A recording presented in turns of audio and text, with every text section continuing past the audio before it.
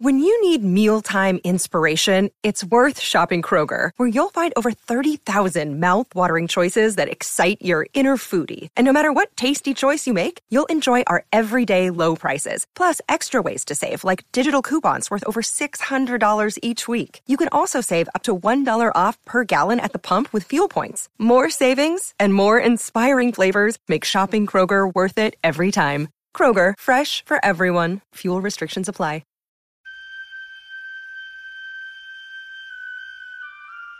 The poem says, "Human voices wake us, and we drown." But I've made this podcast with the belief that human voices are what we need. And so, whether from a year or 3,000 years ago, whether poetry or prose, whether fiction or diary or biography, here are the best things we have ever thought, written, or said.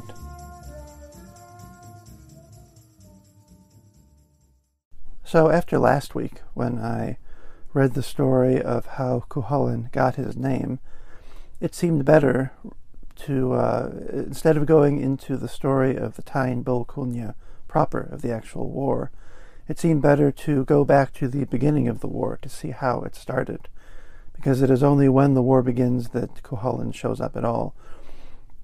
And going back to the beginning of the war means introducing one of the great women in Celtic mythology, and I guess one of the great women in world literature at all, and that is Queen Maeve of Connacht. And there's also mention, at least in this version, her husband's name is Ailill, but as we'll see, she gets the better of him every time. Queen Maeve is on center stage here. According to James MacKillop in his Dictionary of Celtic Mythology, Queen Maeve is the warrior queen of Connacht, the leading figure in the Ulster cycle, and the most vibrant female personality in all of Celtic mythology. Like a Gaulish mother goddess, Maeve is often portrayed with creatures, a bird and a squirrel on her shoulder. And by literary convention, she is pale, long-faced, with long flowing hair, wearing a red cloak and carrying a spear that may be flaming. Maeve dominates men, both by the force of her personality and by her sexuality. She is always governed by her own will, and in the Táin Bó Cúailnge, as we'll see, she demonstrates more conviction than her husband in the text, Ailill MacMachta, and both leads the Connacht forces and provokes the central action of the narrative. You see there it says the husband of the text. Ailill is apparently not her husband all the time in all the stories. MacKillop goes on to say that Maeve's allure is ageless. She appears to be a beautiful young woman regardless of the chronology. And called Maeve of the Friendly Thighs by translators, she claimed that it took 32 men to satisfy her sexually. She boasted of having any lover she wished, each man in another man's shadow.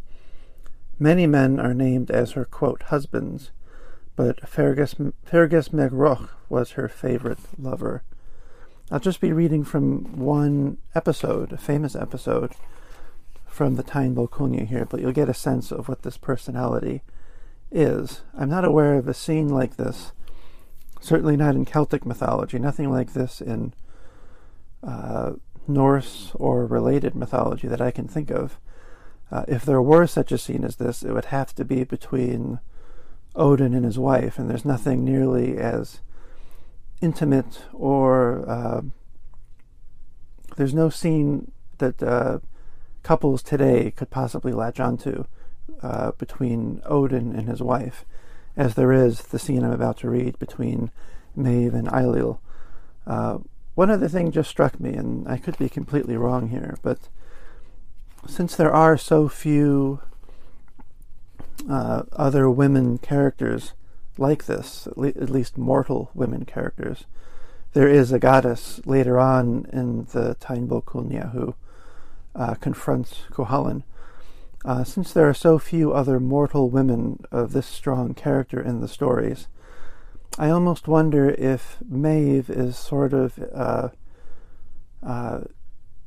to Celtic myth and to these stories what the Virgin Mary is in Christianity, where it seems the whole point of a lot of Christianity early on was to have a male God and have a male son and have a son without the need of sexuality at all.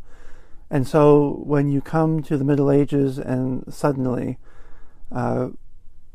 medieval Catholics need some sort of a woman, a female presence to venerate, suddenly the Virgin Mary takes on that role and sort of vacuums up all of the female affection that people could take on. There are, of course, female saints all over the place, but it's worth reminding ourselves that Notre Dame everywhere is named after Mary and not female saints. And I wonder if Maeve is something like that. She is sort of a collection at some point of many female heroines that maybe didn't make it down to us in the stories. That's just basic speculation there. I have no idea if that is true, but that's a nice idea. Connecting the Virgin Mary to Ailill, or connecting the Virgin Mary to Maeve of the Friendly Thighs. That seems to be a fun thing to do. The episode I want to read from tonight, again, it comes from Thomas Kinsella's translation of the Táin Bó Cúailnge, and it is the famous scene called the Pillow Talk, where Ailill and Maeve are lying in bed one night together. And this is how it goes. Once, when the royal bed was laid out for Ailill and Maeve and Cruachan, Fort, and Connacht, they had this talk on the pillows. "It is true what they say, love," Ailill said. "It is well for the wife of a wealthy man." "True enough," the woman said. "What put that in your mind?" "Well, it struck me," Ailill said, how much better off you are today than the day I married you." And Maeve says, "I was well enough off without you." And Ailill says, "Then your wealth was something I didn't know or hear much about, except for your woman's things, and the neighboring enemies making off with loot and plunder." And Maeve says, "Not at all, but with the High King of Ireland for my father, Eochaid Feidlich the Steadfast, the son of Finn, the son of Finneman, the son of Finnen, the son of Fingol, the son of Roth, the son of Rigion, the son of Blachat, the son of Beochat, the son of Enna Agnech, the son of Angus Torbech. He had 6 daughters, Debriu, Ethne, Ele, Clothru, Mugwine, and myself Maeve, the highest and haughtiest of them. I outdid them in grace and giving and battle and warlike combat. I had 1,500 soldiers in my royal pay, all exiles' sons, and the same number of free-born native men, and for every paid soldier I had 10 more men, and 9 more, and 8, and 7, and 6, and 5, and 4, and 3, and 2, and 1. And that was only our ordinary household." And she continues on to say, "My father gave me the whole province of Ireland. This province ruled from Cruachan, which is why I am called Maeve of Cruachan.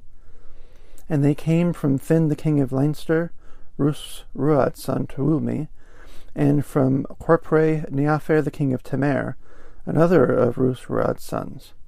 They came from Chancavar, king of Ulster, son of Fachna. They came from Eochaid Bech, and I wouldn't go, for I asked a harder wedding gift than any woman ever asked before a man in Ireland, the absence of meanness and jealousy and fear."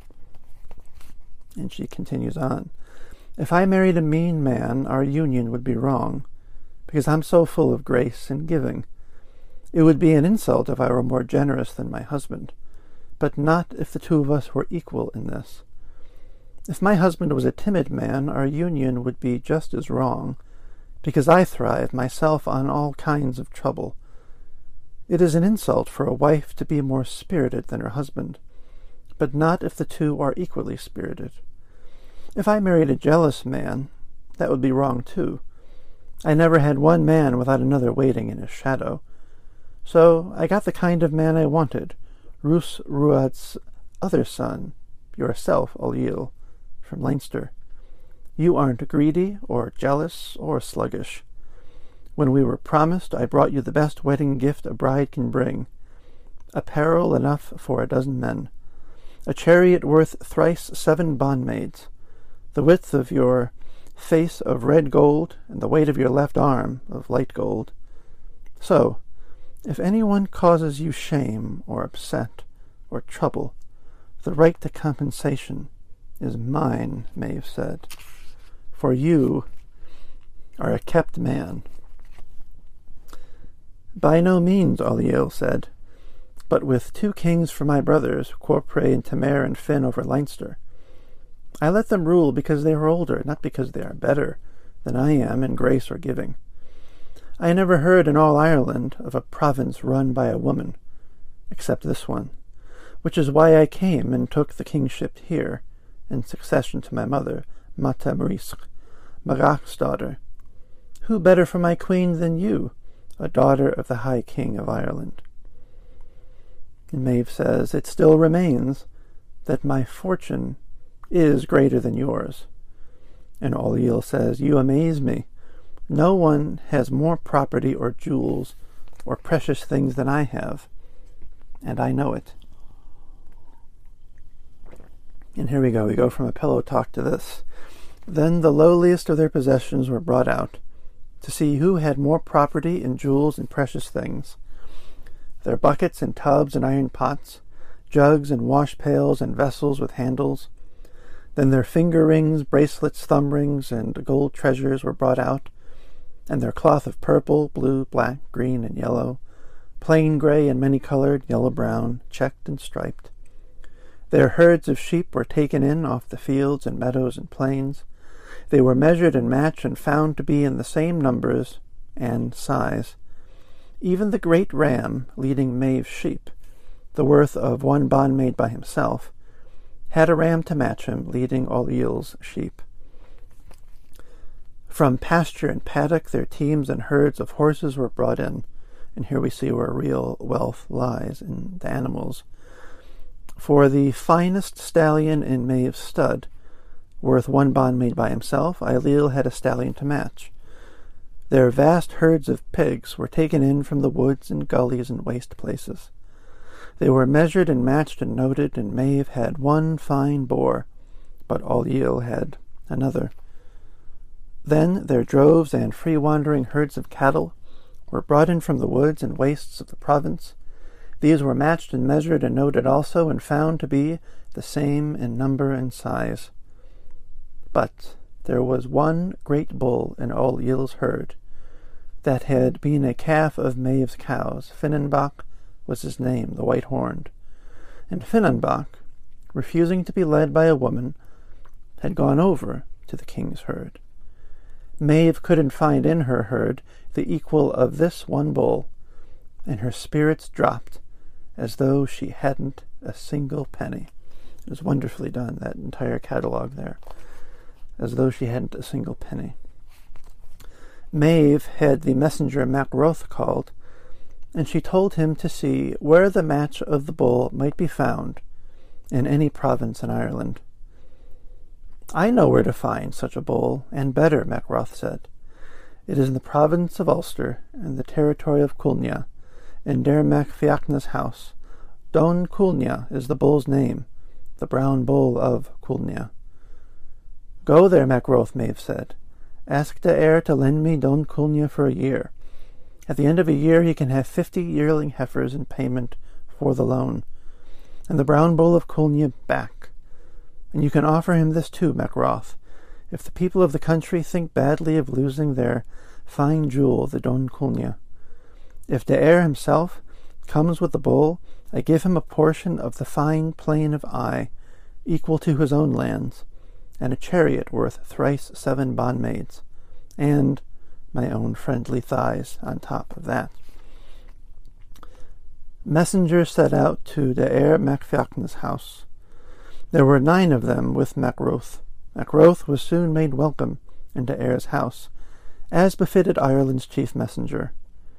De Eyre asked him what brought him on his journey, and the chief messenger told him why he came, and about the squabble between Maeve and Oilill.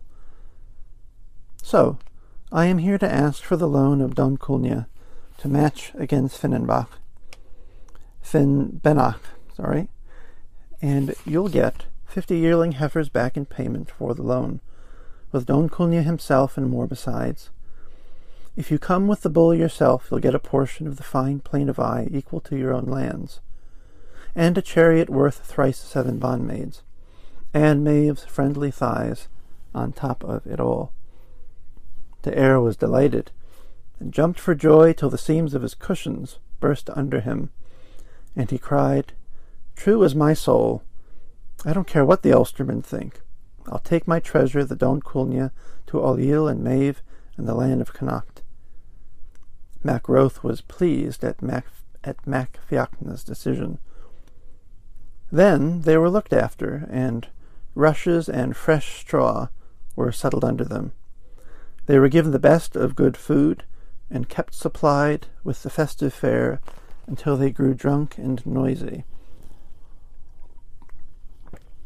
And here we have the idea of political negotiations, first on behalf of the leaders, and then the underlings get drunk and talk about it and ruin the whole thing.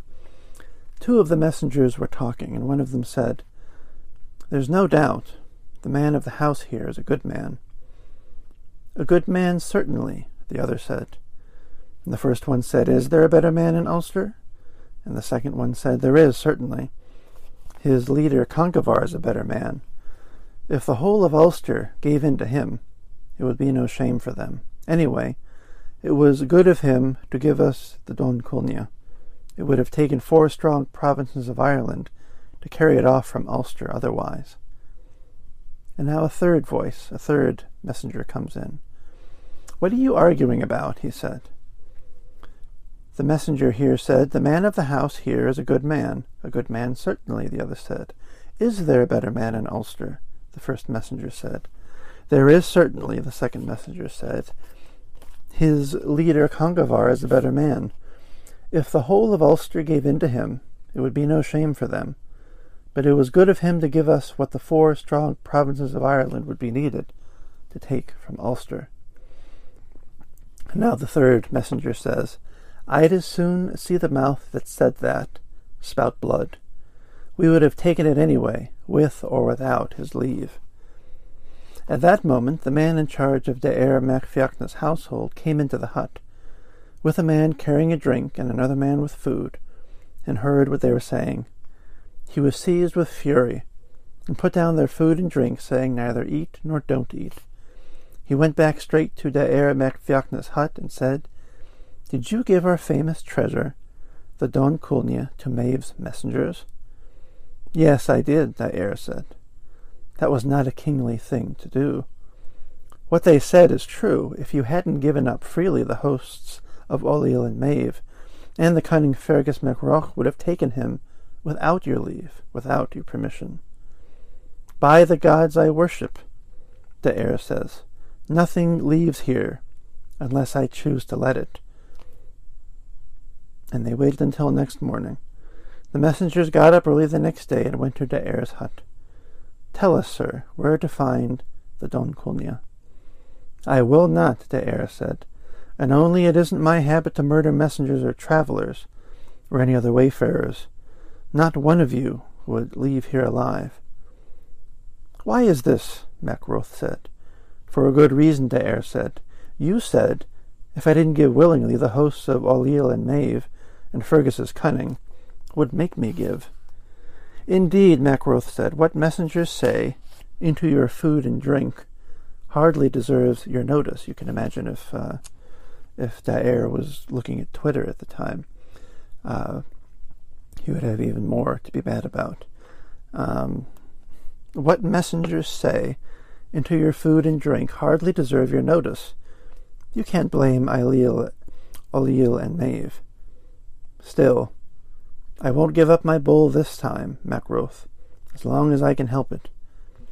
So the messengers set off again and came to Cruachan, the stronghold of Connaught. Maeve asked them for the news, and Mac-Roth and Daer wouldn't give up, and Mac-Roth said Daer would not give up his bowl. Why not? Maeve said, and Mac-Roth told what happened. And here it is, of course, it is Maeve and not Oilil who responds. She says, "We needn't polish the knobs and knots in this, Mac-Roth. It was well known it would be taken by force if it wasn't given freely, and taken it will be." So that's the end of that little story. And next week, I will read from one of the wonderful passages from after Cuchulainn enters the battle, and there's a long stretch where he is made to fight one of his close friends in the battle, and that's a wonderful scene as well.